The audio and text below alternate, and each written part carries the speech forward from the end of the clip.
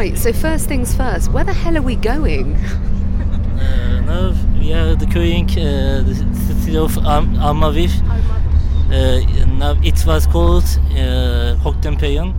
No, I can't make any sense of it either, but here we are, back on the road, this time in Armenia, and I'm on my way to what turned out to be a really interesting story. Driving into the Yazidi village of Araks, we're surrounded by hay bales, and there's one poorly lit barn up ahead, home to a family of Yazidis celebrating the pagan New Year. That entails throwing over 100 tyres in a pile, pouring fuel on them, and then jumping through the flames.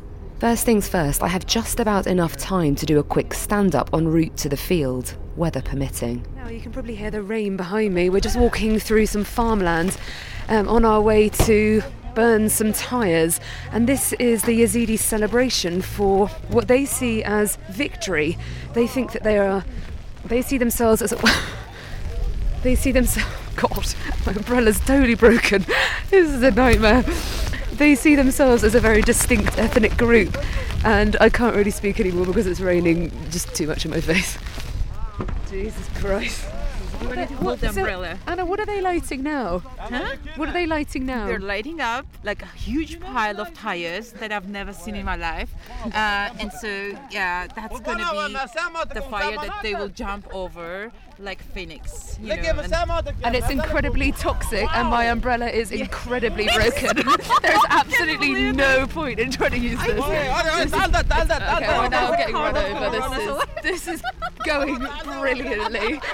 The Yazidis are a distinct ethnic group, recently subject to what the UN is now calling mass genocide. More than 5,000 Yazidis were rounded up and slaughtered by the so-called Islamic State on Mount Sinjar, and more than 7,000 women and girls were forced into sex slavery. Those who could fled to refugee camps in Lebanon and Jordan and elsewhere, but a handful came here to Armenia. Most have now returned to Iraq, in part because there were no prospects for them here. Listen out for that one on the World Service on Radio 4 soon. Separately, I did some recording with Syrian business owners who've been setting up micro-enterprises in Yerevan, the capital city. More than 20,000 Syrians have settled in Armenia since the start of the conflict, primarily those from around Aleppo who speak the language and identify as Armenian before Syrian. One of them was a bar owner, but I think I reached him a bit too late in the evening to get a coherent interview. See if you can make anything of this. What are the employment opportunities like for them here? It's a 7-year-old bar. What I mean to say, they're completely dedicated into once they want fucking drunk. What I mean to say, if you have a dedication and you keep you have that we've stand. It's a 7-year-old bar. Perfect. Cup of coffee. Cup of coffee. 2 cups.